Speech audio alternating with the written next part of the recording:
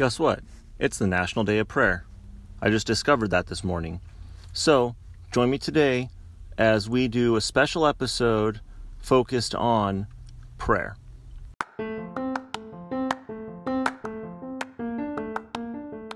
Reformed and Evangelical, Confessional and Missional. Welcome to Creeds and Deeds.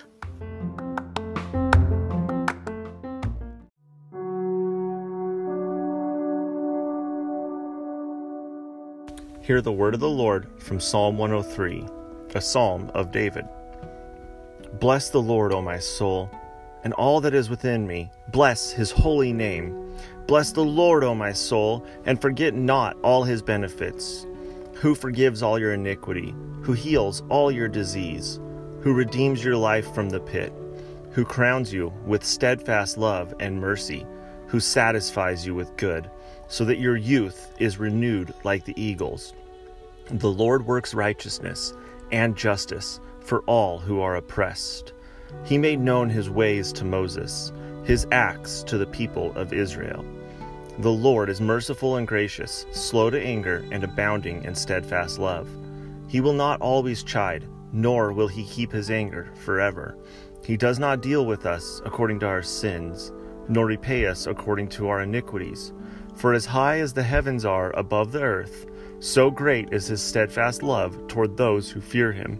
As far as the east is from the west, so far does he remove our transgressions from us. As a father shows compassion to his children, so the Lord shows compassion to those who fear him. For he knows our frame. He remembers that we are dust. As for man, his days are like grass. He flourishes like a flower of the field. For the wind passes over it, and it is gone, and its place knows it no more. But the steadfast love of the Lord is from everlasting to everlasting on those who fear him, and his righteousness to children's children, to those who keep his covenant and remember to do his commandments. The Lord has established his throne in the heavens, and his kingdom rules over all. Bless the Lord, O you his angels, you mighty ones who do his word, obeying the voice of his word. Bless the Lord, all his hosts, his ministers who do his will. Bless the Lord, all his works, in all places of his dominion. Bless the Lord, O my soul. This is the word of our Lord.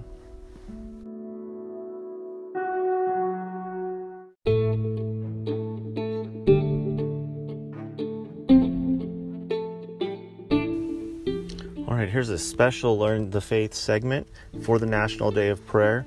This is question 178 from the Westminster Larger Catechism. What is prayer? Answer. Prayer is an offering up of our desires unto God in the name of Christ by the help of his Spirit, with confession of our sins and thankful acknowledgement for his mercies. And a scripture proof for that is Matthew 7, verses 7 and 8, which says, maybe,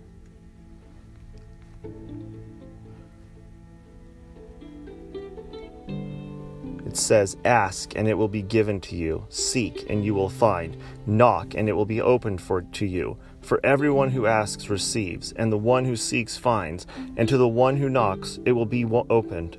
Or which one of you, if his son asks him for a bread, will give him a stone? Or if he asks for a fish, will give him a serpent? If you then, who are evil, know how to give good gifts to your children, how much more will your Father who is in heaven give good gifts to those who ask him?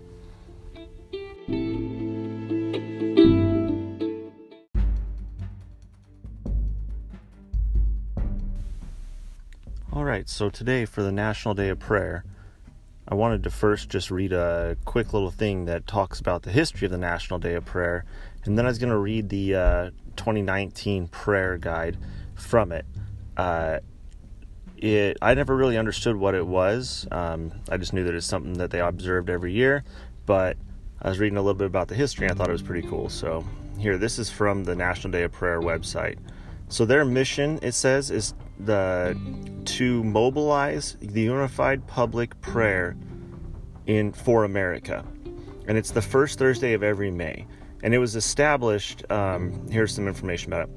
The National Day of Prayer is an annual observance held on the first Thursday of May, inviting people of all faiths to pray for the nation. It was created in 1952 by a joint resolution of the United States Congress and signed into law by President Harry S. Truman. Our task force is a privately funded organization whose purpose is to encourage participation on the National Day of Prayer. It exists to communicate with every individual the need for personal repentance and prayer, to create appropriate materials, and to mobilize the Christian community to intercede for America's leaders and its families. The task force represents a Judeo-Christian expression of the national observance, based on our understanding that this country was birthed in prayer and in reverence for the God of the Bible. All right,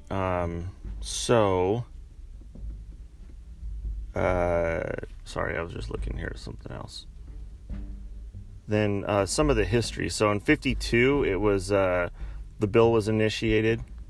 In 74, a subcommittee on world evangelization was held in Switzerland. And out of it came the U.S. Lausanne Committee, now Mission America, and America's National Prayer Committee. And the first National Day of Prayer observance organized by that committee took place in 1983. And in 1987, Senator Thurmond wrote a bill, and it introduced this law, and it amended the old public law. And so it pretty much it said, or it just amended that, sorry. Oh, and then the bill passed in 1988, signed by President Reagan. And that designated the first Thursday in May as that time. All right, so here's the prayer guide for 2019. I'm just going to read this over, and then we're just going to spend some time praying. And so I'm just going to read over this really quick. So the verse this year is to love one another, and that's from John 13:34. Love one another just as I have loved you. So the first thing is to pray for America to love one another. And then the second one is pray for the church in America to love one another. And that's John 13:35. By this, everyone will know that you are my disciples if you love one another. 3 is pray for families, workplaces, communities, and cities in America to love one another. 1 John 4:7 says, Dear friends, let us love one another, because love is from God, and everyone who loves has been born of God. 4 is to pray for all ethnicities and people in America to love one another. That's 1 Corinthians 13, verses 6-8. Love finds no joy in unrighteousness, but rejoices in the truth. It bears all things, believes all things, hopes all things, endures all things. Love never ends. 5. Pray we will love God and each other so much that we will agree clearly, unite visibly, and pray extraordinarily for the next great spiritual awakening in America. Romans 13:11 says, Besides this, since you know the time, it is already the hour for you to wake up from sleep, because now our salvation is nearer than when we first believed. So that one's really good, because today is a new day, and every day we are one day closer to, as Paul put it, our salvation. It's nearer now than when we first believed. Every day we're getting closer to the day when Jesus will return, and one day he will return, and there'll be no more chance for people to repent and believe. So we need to be praying that we can unite as a church to create the next great spiritual awakening, to evangelize the masses, and that we need to be praying that God would send harvesters out in the field and make the harvest or the crop ripe for harvest, so that people will come back to the Lord. All right, so here's the 7 centers of influence in America and how to pray for them. Government, pray for the federal, state, and local Pray for the leaders and civilian servants to love one another by valuing one another, respecting one another, and working together for the greater good of our nation. For the military, pray for courageous and wise leaders, for God's protection, for continual dependence on God. For media, pray for communicators of truth, that they would share inspirational stories, that they would respect one another. For businesses, pray for there to be leaders of honesty and integrity, that they'd be creators of economic blessing, helpers and givers to the local community. Education, pray for education that highly values truth, that expects excellence and prepares students to win. Pray for the church. Pray that there would be that the church would become more and more biblically based and Christ-centered. Pray that it become Holy Spirit empowered, and that it would be Great Commission driven. And then pray, I think the one that really is the initiator of this, the cornerstone of it all, is to pray for the family. Pray that families would follow the Bible, that families would stay together, and that they would practice forgiveness and love one another. All right. That's from the National Day of Prayers website, and so next we will go into a devoted time of prayer.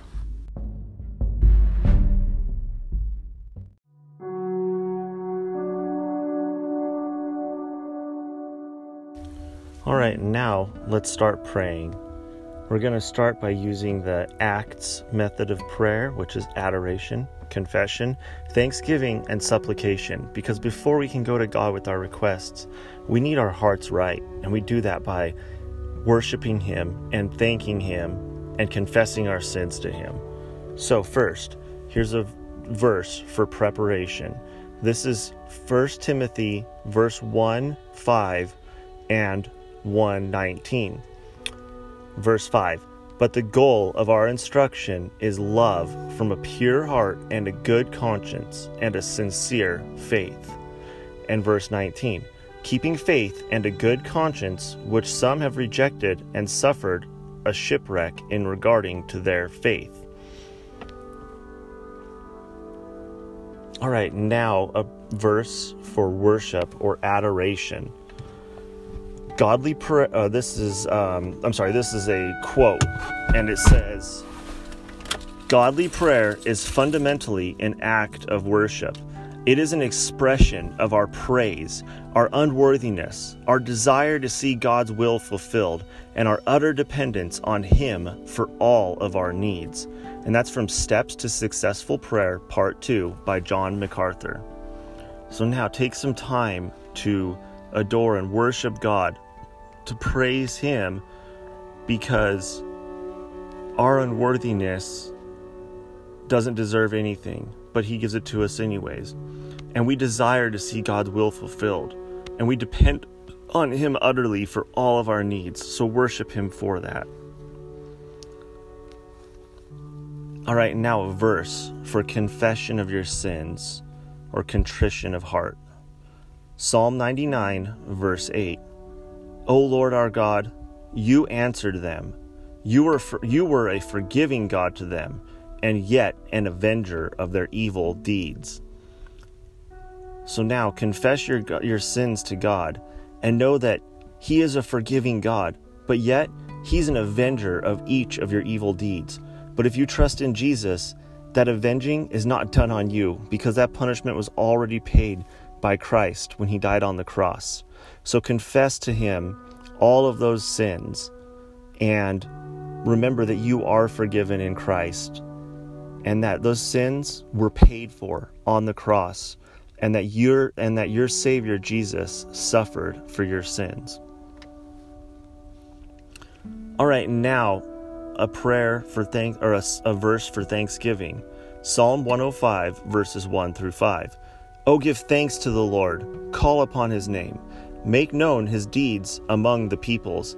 Sing to Him, sing praises to Him, speak of all of His wonders, glory in His holy name.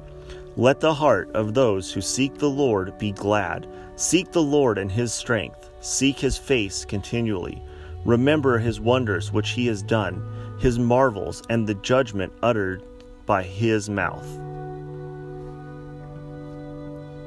All right, now let's get ready to go into our time of prayer, praying for our nation. And let's do that first by this verse, getting ready to give. This is on supplication. It's 1 John 5, verses 14 and 15. This is the confidence which we have before him, that if we ask anything according to his will, he hears us. And if we know that he hears us in whatever we ask, we know that we have the requests which we have asked from him.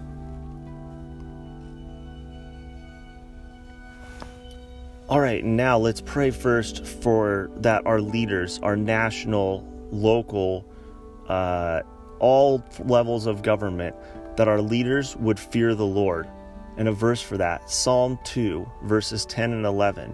Therefore, you kings, be wise.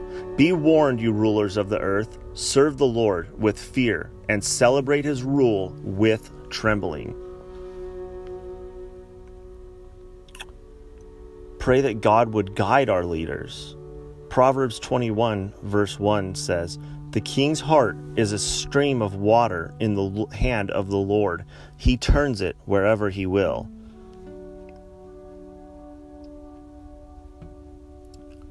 All right, and pray that our leaders, or that we as a people, and especially us as Christians, would be in a godly way subject to our leaders.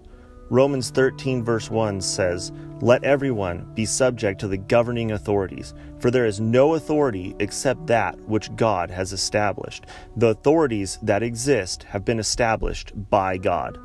And that verse clearly shows that even if you don't like your leaders, even if you disagree with them, even if you think they're the worst leader ever, they are established by God, so you need to be subject to them.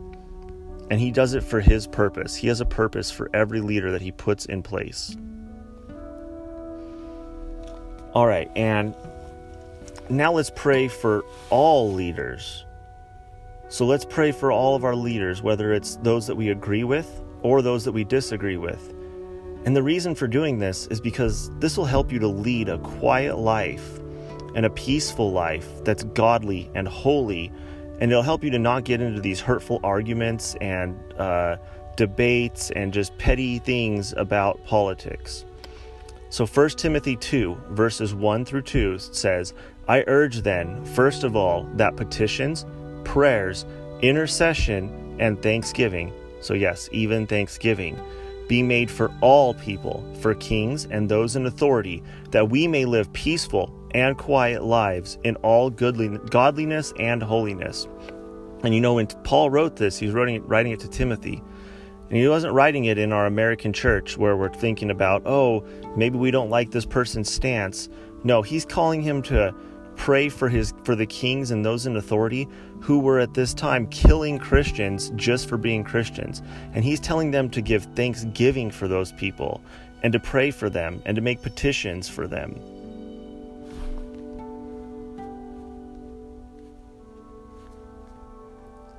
All right, and then let's pray that God, because remember, God is who makes our nation great.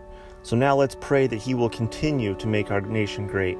We can't become great again or become great by any leader or by any man, or your vote is not going to determine whether or not our country is great again. God is the only one who can do that. And from Job 12, 23 to 25, we see that. He makes nations great and destroys them. He enlarges nations and he disperses them. And how about that he would heal our nation? 2 Chronicles 7:14 says, if my people who are called by my name will humble themselves and pray and seek my face and turn from their wicked ways, then I will hear from heaven and I will forgive their sin and I will heal their land. So that's the answer. If you see problems in our nation, things that you wish would change, the answer isn't political activism or, getting on Facebook and yelling about it or whatever. The answer is to humble yourself to God's authority, to understand he's in control, and to pray and seek his face. All right, now let's pray that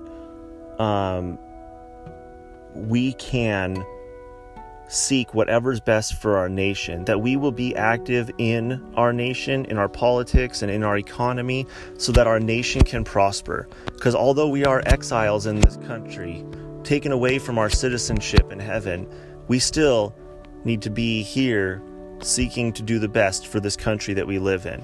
Jeremiah 29 verse 7 says, "Also seek the peace and prosperity of the city to which I have carried you into exile. Pray to the Lord for it, because if it prospers, you too will prosper." All right, and then finally, let's pray that our leaders, our elected leaders, would surround themselves with godly advisors. Proverbs 11 verse 14 says, "For lack of guidance a nation falls, but victory is won through many advisors." No leader can do it on their own. They need people around them, and every leader surrounds themselves with people. So let's pray that God would give them godly advisors who lead them towards the Lord. All right, and now together, let's pray the prayer that the Lord taught us. Our Father, who art in heaven, hallowed be thy name. Thy kingdom come, thy will be done, on earth as it is in heaven. Give us this day our daily bread, and forgive us our debts, as we also have forgiven our debtors. And lead us not into temptation, but deliver us from evil. For thine is the kingdom, and the power, and the glory, forever and ever. Amen.